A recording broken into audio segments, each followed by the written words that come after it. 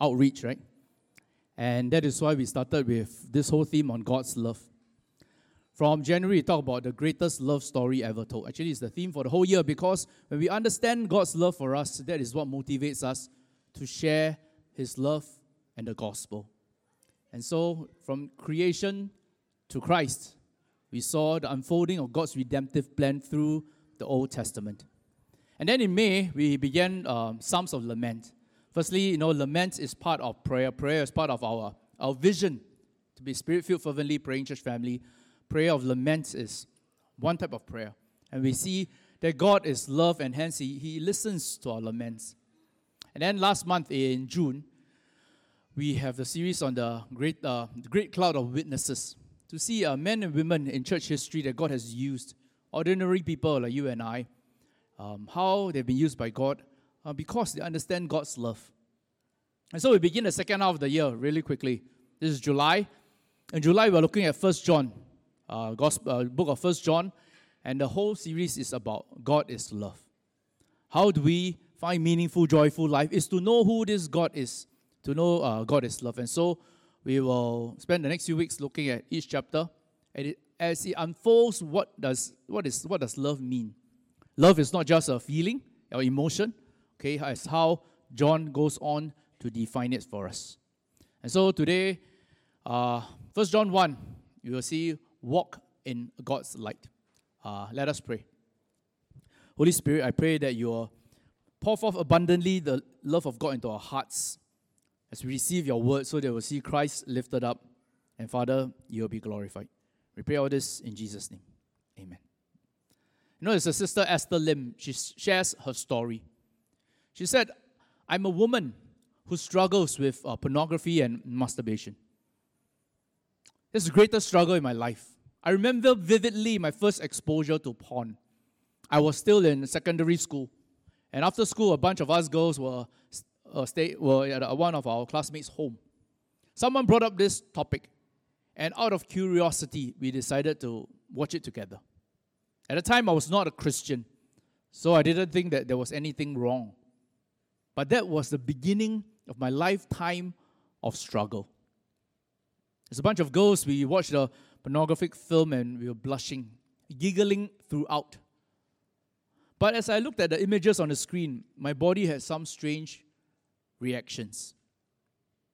Later, in my later teenage years, I began dating. And even though my boyfriend and I held on to the stance of not having premarital sex, but we did everything else, I felt at that time, if both of us were willing, why not? Later, I became a Christian. And as I grew in my walk with Christ, I realized this was not pleasing to God. And eventually, we broke up. But that didn't mean that I stopped struggling. Every time I had those desires, I would masturbate and watch pornography. And this secret caused me to go into this vicious cycle. Every time I sinned, I felt guilty. I confessed and said I would not sin again. And before long, I'm back into the same sin. And it came to a point I felt that it was pointless to confess because I knew I was going to sin anyway. I didn't believe that God would listen to me. I didn't believe that God loves me. And I kept this secret all by myself for almost 13 years. And it ate me up from the inside out. Friends, when we come to know Jesus, it's as if you're introduced to this brand new world. There's excitement, there is meaning to life, there's joy, until we fall into sin. Maybe because of our pride, selfishness, discontentment. We say things we shouldn't say, we do things we shouldn't do. And we feel like we're going this vicious cycle. Keep sinning, falling into sin, and we lose this joy. How do we rediscover this joy of following God? How do we rediscover this full life of following Christ? That is what I would like to consider throughout this whole series, especially today in 1 John 1. 1 John 1, we will see who is God. Who is God? Secondly, how do we relate to Him so that we can live a life of joy? And finally, how do we respond today? What should we do? So let's open the Word of God to 1 John chapter 1. The first 4 verses is really a prologue. and gives us an idea of what the whole book is about. Who is God? He is the Word made flesh. He's not just our creator, He's the God who desires to draw close to us. What was from the beginning, what we have heard, what we have seen with our eyes, what we have looked at and touched with our hands concerning the word of life. The beginning could refer to creation, or it could refer to a time when John came to know Jesus. You see, at the time, there were a lot of false teachers saying that Jesus was not born in the flesh. He was just a spirit. Because according to Greek philosophy, material things, matter, body, is sinful and bad. You know, only the spiritual is good, so there's a distinct dichotomy. But in Scripture, we don't have this dichotomy. The body is good, God created it, and the new heavens and earth, we will not be floating in like spirits and ghosts, you know, we have bodies. And so this thing, he says that we have touched, we have seen, we have looked about what? The word of life, Jesus. The word that gives us life. Now, what does this word of life mean? It means that God reveals himself to us. Christianity is a faith that is revealed by God. We don't get to make it up. Right and wrong does not depend on what other people say or what the culture says. God reveals himself to us. And that's why Dietrich Bonhoeffer, who martyred during World War II, right, because he wanted to assassinate Hitler. Anyway, he says, if I'm the one who defines God, if I say, well, I believe God this, I feel God, if it is I who say where God will be, I will always find there a God who in some way corresponds to me, who is agreeable to me, who fits in with my nature. He's saying, you know, if God does not make any demands on us, if whatever God says we feel comfortable with, then maybe, you know, he is not God, but we are God. Maybe, you know, we are not made after the image of God, but God is made after our image. Surely, our faith is a revealed faith. Sometimes people will come up to me and say, you know, I believe personally that Jesus is real. You know, that is not enough, you know. To believe in Jesus is not only I believe personally. When we truly come to a saving knowledge of God, it means I believe Christ is real to everybody, whether they believe or not. Isn't that the nature of truth? Whether you believe or not, truth is truth, right? If truth adjusts itself based on whether you believe or not, then it's not true. And so when we come to the saving knowledge of God, of Christ, first and foremost, we must realize it's true for everybody. But because I choose to believe, now I can have this relationship with him. I don't get to define what is right or wrong. And so sometimes I read articles on the web, right? I don't agree with what the person did. But then I like to read the comments. People will say, oh, don't worry, God is love. He will forgive you. You know, and I always wonder, says who? You? I mean, yeah, God forgives, but there are conditions. This is still sinful. And so if it's based on your opinion, please keep it to yourself, you know, nobody's interested, because it doesn't matter anyway. And that is why, right from the beginning, John says, Christ revealed himself. He is the Word. Word means there's a certain definition of right and wrong. He's the Word that gives life. He came so that we may know him. He's not a God who is far away, but a God who is near to us. So in verse 2, he says, and that life was manifested. We have seen and testified and proclaimed to you the eternal life. Who is this eternal life? He says, which was with the Father and was manifested to us.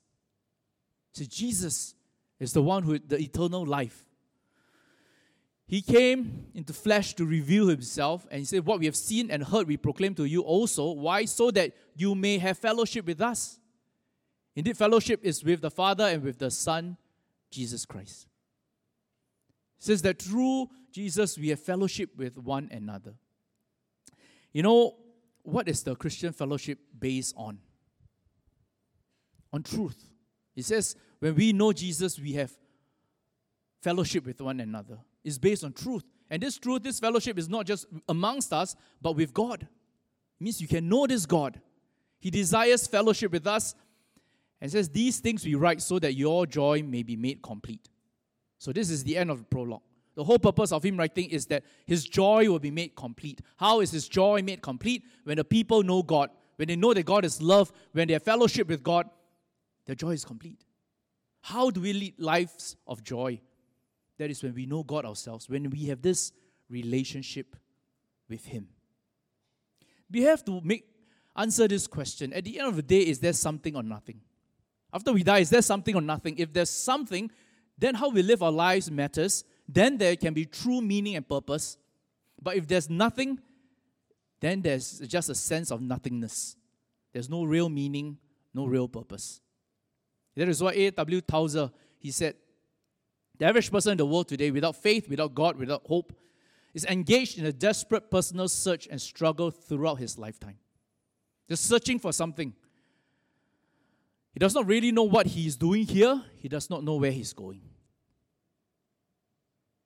If we cannot answer the question of what happens after death, really we don't know what we are doing in this life. I often say, right, today if you don't know this morning, you didn't know you're coming to QBC, how do you know what direction to drive or what MRT to take? You don't. The sad commentary is that everything he's doing is being done on borrowed time, borrowed money, borrowed strength. And he already knows that in the end he will surely die. The only inescapable truth is death. We know we'll die, we'll face it, and if we don't know what's going to happen, then what we have now, time, money, strength, is just temporal. It ends. Man made more like God than any other creature has become less like God than any other creature. Created to reflect the glory of God, he had retreated sullenly into his cave, reflecting only his own sinfulness. Why? Why does he say that? Because certainly it is a tragedy among all tragedies in this world that love has gone from man's heart. Beyond that, light has gone from his mind. Having lost God, he blindly stumbled on through this dark world to find only a grave at the end. It says it's not that we don't have love or we don't want to do good things, but there's no basis for it. If there's no true meaning, purpose of life, then what you do now is meaningless ultimately. Hence, love gets twisted. Light has gone from his mind, and he gives a metaphor. Right? We are just stumbling through life, pursuing our career, trying to be happy, trying to do a good job, trying to raise our families, trying to do what we find joy in. But really, we're just stumbling in this dark world, and at the end, what do we find? A grave. But John tells us it is not so.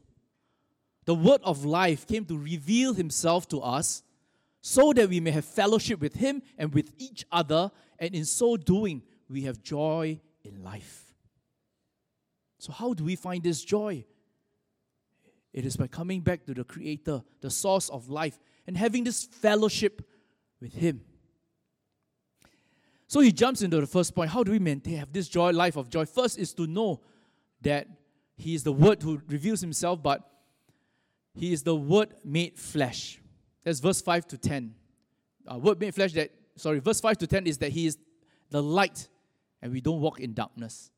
So he goes on to say the first aspect of God we need to know. This message we have heard from him and announced to you that God is light and in him there's no darkness at all. Now what does this mean? God is light, meaning he's perfect, he's truth, there's no sin. But it also means he exposes all our sins. We cannot stand before him because he's perfect. Any imperfection that comes before him is judged. Just as when there's light, there is no darkness. You know, once I went to a departmental store. I was trying to try on this new shirt. So I went to the changing room, and they have this bright white lights shining on the mirror. And the moment I stepped in, guess what I was looking at? I was like, wow, I look at my own face. So, wow, so many dots and black spots. And then I started looking very closely. I spent more time looking at my face than the clothes, So in the end, I didn't buy the shirt. So a moral lesson, if you want people to buy clothes, don't put those bright white lights, God is this bright white light. His truth shines on us, and there's no place to hide. In light, there is no darkness. So what should we do? Should we deny, pretend, go on with our lives? Just our movie day on Thursday on the Chinese side is actually a local production. Okay, so it's a bit interesting. It shows like 5 scenes. It's artistic, so you need to spend some time understanding. It shows this scene, 5 different couples talking about their life. Then they go back. Then he goes back. So it takes a while to really understand the story.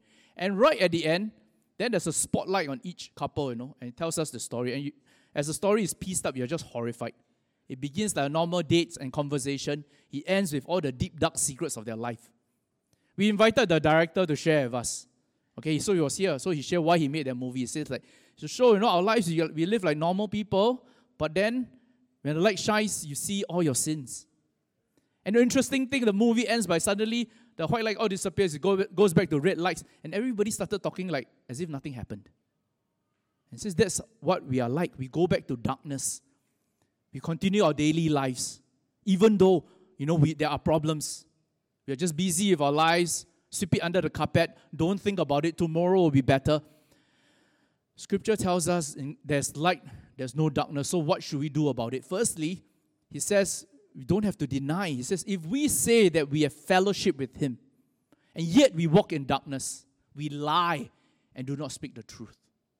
But if we walk in the light as he himself in the light, firstly, we have fellowship with one another. Secondly, the blood of Jesus, his son, cleanses us from sin.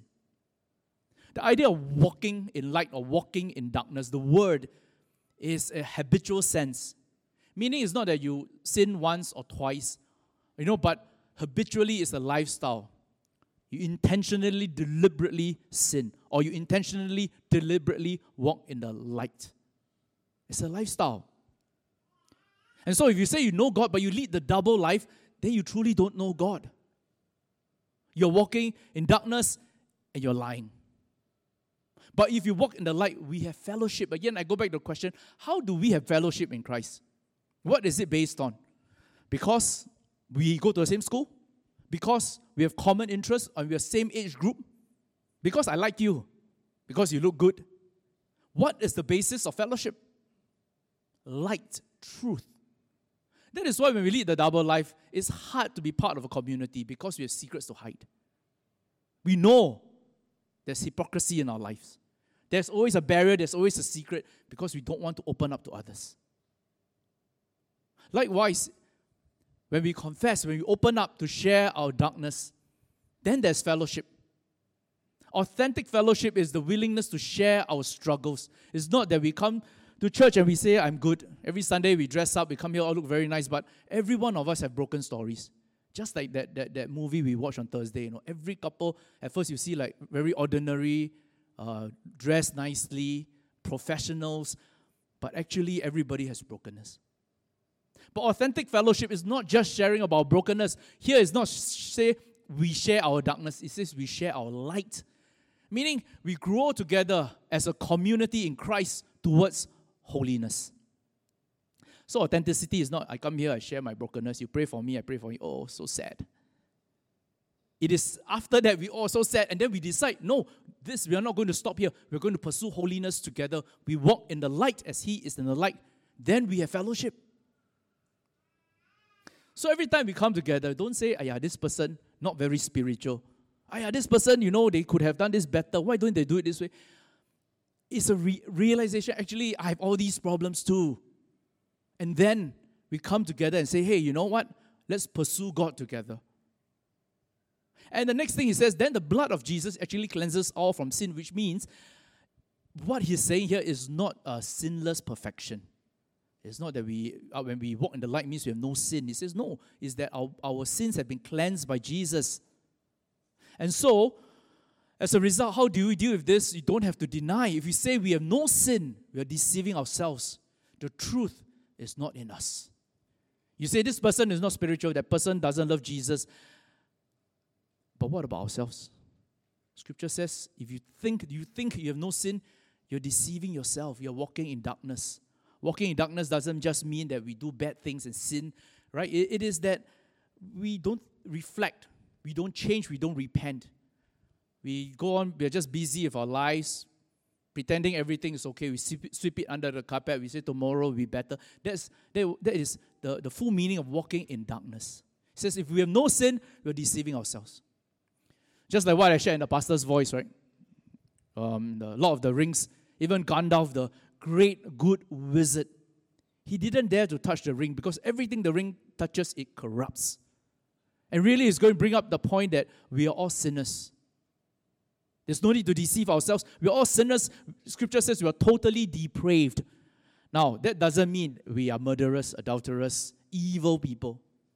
It doesn't mean we don't have good impulses, that we are not kind and do good things. What it does mean is that at our best, when we take a closer look at it, the best thing you do, you take a closer look, you see in it a core sense of pride, self-interest. What Augustine would say, incurvatus in si, which means the incurvature of our soul. That our soul is naturally curved inward. And so sin is expressed how? Well, in jealousy that destroys friendships. Envy, you have, I also have, I want. How love easily turns to hate when we don't get it, or lust. How we enjoy flattery. How we try to put other people down so that we can get the credit. So Scripture tells us we are sinners. We don't have to deceive. If we say we don't, if you deny that, you pretend you don't see it, you're deceiving yourself, the truth is not in you. So how should we then respond to it? Instead of denying it, it says we confess. On the other hand, if we confess our sins, He's faithful and righteous to forgive us our sins and to cleanse us from all unrighteousness. What does it mean to confess? It's not to tell God you have done wrong. God already knows. It's to come before God to acknowledge, agree with Him that we have done wrong. To turn it into light. And this confession comes with turning of our hearts, we call repentance. It's not just saying. Just like this child, right? He was caught stealing apples from the kitchen. So he was brought to the school chaplain. And the chaplain says, well, you have to confess. So he prayed, say, God, please forgive me for taking 7 apples from the kitchen. And the chaplain said, wait a minute. You just told me you took 5 apples. And he said, yeah, I took 5, but tomorrow I'm taking 2, so I'm confessing for it. That, my friends, is not confession. Confession means repentance, a turning of our hearts. And it doesn't mean that later on we will not sin. Repentance means at this point when I turn, sincerely, I do not want to sin again. That's the turning of the heart. But down the road, will you fall and stumble? Yeah, maybe, probably. But you're not intentionally, deliberately planning and thinking, never mind, I just say, tomorrow I'll sin again. So it says, if we confess our sins, why is then confession so important? It's just that this little girl, she likes to eat ice cream, and so every day she asks her mother for extra pocket money. She says, I want to buy books. But actually, she used the money to buy ice cream. Next day, she says, I want to buy a gift from my friend. But actually, she went to buy ice cream. So her mother also not stupid. She noticed, no books, no gift. So one day, she follows her daughter to school from behind, secretly. Then she saw her daughter buying ice cream. The next day, when the daughter says, I want to buy a bag, do you think the mother will give the money? No, of course not, right? Likewise, God knows what is going on. And therefore, confession is important because it brings us before Him. Our relationship with God is like a pipe, for example. When a pipe is clear, the water flows through. But over time, it gets stuffed up with stuff, right? Then the water gets stuck. There was once my bathroom sink was stuck. And I'm not a handy person. I don't like to change light bulb, open dirty water pipes. You want me to change diapers, clean, cook. That one I can do. So I tried to procrastinate until finally I could not. It was just stuck. Right? Sometimes you wait long enough, it goes through. But whereas this time it's really stuck, no choice. So I went below the sink, tried to unscrew the thing. When I opened, I was expecting all the water to gush out. But nothing came out. So it's really stuck. Then I saw only a few strands of hair. I said, how few strands of hair get stuck? So I pulled. It must be gentle. Because a few strands, you pull too hard, it breaks, right? So I pulled gently, just tug at it. Finally, I saw a bit more hair. Then I grabbed onto it and I pulled. It didn't come out. Nothing happened. I pulled. Nothing happened. I pulled. Poof! And a ball of hair came out and the water came. Then I looked at the hair. How can there be a ball of hair in my sink? Then I thought of all the people with long hair in my house, But what happens is after the ball came out, the water just flowed.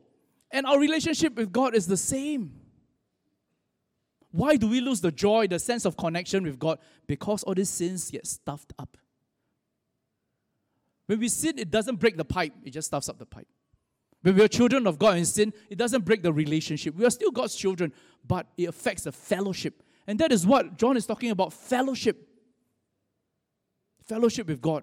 This relationship, it gets stuffed up and we lose the sense of purpose, the sense of joy that God is with us.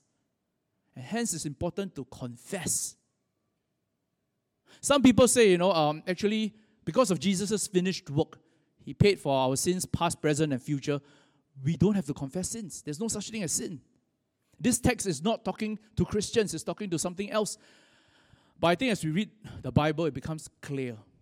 We must understand this concept. When we are saved, because of what Christ has done, our sins have been paid for. That's true. But unconfessed sins affect our daily relationship with God. That is why even the Lord's Prayer, Jesus taught us, right? Give us daily bread. Forgive our sins. Pray this daily, forgive our sins. But our sins have been forgiven, yes. It's been paid for when we put our faith in Christ. So we want a life of joy and purpose. We need to reconnect with the source of joy and purpose, which is our Creator. Through that is the confession of sins. And it's interesting. It says here, if we confess our sins, He is merciful and gracious to forgive our sins. Does it say that? No lah, I'm testing you all, see you're awake or not. It says you're faithful and just, righteous. Why? When we talk about sins, forgiving of sins, it should be gracious. God is gracious, God is merciful. That's why He forgives us, right? But Scripture doesn't say it. He says He's faithful and just. Why does He say that? Because Jesus has already paid for our sins. And so God cannot take it out on us again a second time. If He does so, He's not just. He's not faithful. So imagine Jesus is our defense attorney. He stands before God and says, God, I demand justice, that you treat them fairly. Why? Because you've taken out your wrath on me. You cannot take it out on them.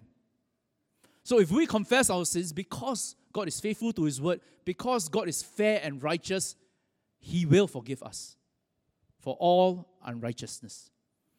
And so John ends with this. He says, verse 10, he says, if we say we have not sinned, we make Him a liar. His word is not in us. So this whole chapter 1, how do we have joy? How do we reconnect with God with fellowship? That is to remember God is light and we will not walk in darkness. We want to intentionally pursue holiness together to walk with Him and don't have to deny that. Just like this mother who calls her daughter to clean the house. It was a late afternoon and so, the room was dark and there was sunlight streaming through slit through the curtains. And when there's sunlight, what do you see? Dust. So she clean, she look up, dust. She clean, after half an hour, she look, dust. She clean, another half an hour, and there's still dust. And so finally, she went up and closed the curtain. Is that how we are like? We give up, we pretend. You say, I don't have, I'll just look at all these other people so bad, not so unspiritual, so I don't love God. But what about ourselves? True fellowship is based on light, pursuing holiness together. And to understand that God is Word made flesh. He reveals Himself to us so that we may know Him. We may experience joy in life. And the first step to that is knowing God is light and we will not walk in darkness. So how do we do that? Knowing that we do fall into sin, and that is to keep short accounts. The idea of confession is to keep short accounts. Every morning we wake up, we present our day, spend 10 minutes, talk to God. Bring your day before Him. At the end of the day, spend five minutes, don't watch Netflix until very tired, then sleep like me, I sleep, but I still spend 5 minutes praying. Reflect on the day, what we have sinned, and we bring it to God to keep our accounts short. So that every day, we're reminded of what God is doing in our lives. And you say, why so easy, I just say, God, sorry, I bring talk about this, then God forgives me. I tell you, it's not easy. It's only easy because of what Jesus has done on the cross. Just like this true story of this person. He had a good friend who helped him to build his empire. When he became rich, he took a liking of his friend's wife, impregnated her, and to hide that secret, he killed his friend. Terrible person. Does it sound familiar? Should. It was King David, the man after God's heart. It blows my mind, right? How a person after God's heart is like that. And yet it happened. He wrote a psalm 3,000 years ago that we can read today. Psalm 51. After what happened with Bathsheba, he wrote this psalm. He says, be gracious to me, O God, According to your loving kindness, according to the greatness of your compassion, blot out your transgressions. Wash me thoroughly from my sin, cleanse me from my iniquity, cleanse me from my sin. This is his confession for us. His confession that he writes out. He thinks through it. He reflects on every part of his sin and God. And he writes out, "For I know my transgressions and my sin is ever before me. Against you and you only I have sinned and done what is evil in your sight, so that you are justified when you speak and blameless when you judge." He sinned against Uriah, he sinned against Bathsheba, but he says, actually, ultimately, I sinned against you. Here's his perspective. Purify me, make me hear joy and gladness again. There's this heaviness in his soul, and then he says, do not cast me away from your presence. Do not take your Holy Spirit from me. Instead, restore to me the joy of your salvation and sustain me with a willing spirit. Why do we lose our joy and purpose in life when we sin? Because we get disconnected to God, and that is what he's praying. Don't take your presence away from me. Speak to me. Forgive me. Restore the joy unto me. And finally he says, Lord, open my lips. I declare your praise, for you do not delight in sacrifice. Otherwise I would give it, but you're not pleased with burnt offerings. The sacrifices of God, what is God pleased with? Is a broken spirit. A broken spirit and a contrite heart, O God, I will not despise. Why is it that he confesses before God and God accepts? Is it easy? It's not easy. It is because God is intent to save us through the Messiah.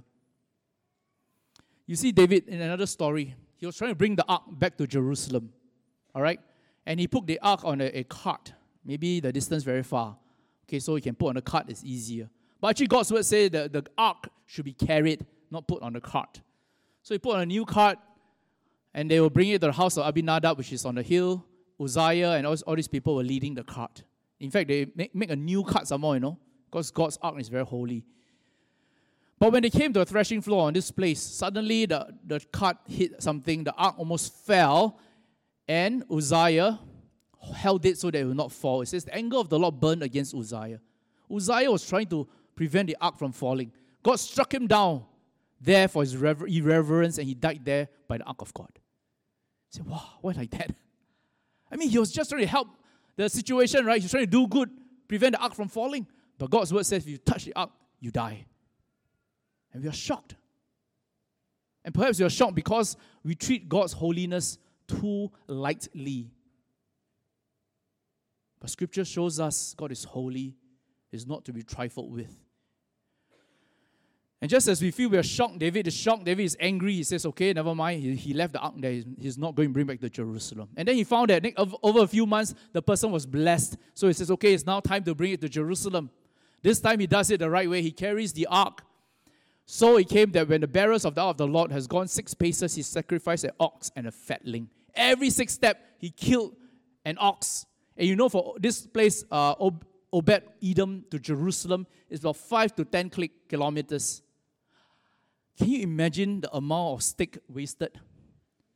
Every 6 steps, he kill an ox, And all the way to Jerusalem is covered with blood. That is why he's able to bring the holy ark back to Jerusalem. And David was dressed in this linen ephod. It is the dress of a priest. He was acting like a prophet, and of course he's king. In the Old Testament, there are 3 offices: king, prophet, and priest. And each of these offices is held on by a different person. They cannot be the same. And so what David was doing here foreshadows the one who is to come, who is both king, priest, and prophet. That is Jesus Christ. The Messiah, who is both king, priest, and prophet, would come, and it is his blood that enables us to go into the presence of God. From the home of Pontius Pilate, Jesus carried his cross on the road of suffering to Golgotha outside of Jerusalem, and he dripped blood all the way. And this is the essence of the gospel. That we are such a great sinner, but Christ is such a great Savior. Why is it so easy? We confess, God forgives. It's easy because Jesus did what he did. That is why our relationship with God will not be broken simply because we don't lose our privileges as children of God, our identity, just because of sin. It affects our fellowship with God, and hence we need to confess and keep our accounts short. You know Esther Lim? She said a few years ago, I decided to look at my issues seriously and honestly. And I told God, I cannot live up to your standards. During one of my quiet times, I read this phrase. It says, overcoming sin is a habitual weakening of sin that involves constant fighting and contending against sin. So honestly, I was a bit discouraged. Fight every day. But God also revealed to me that that is the way to overcome sin.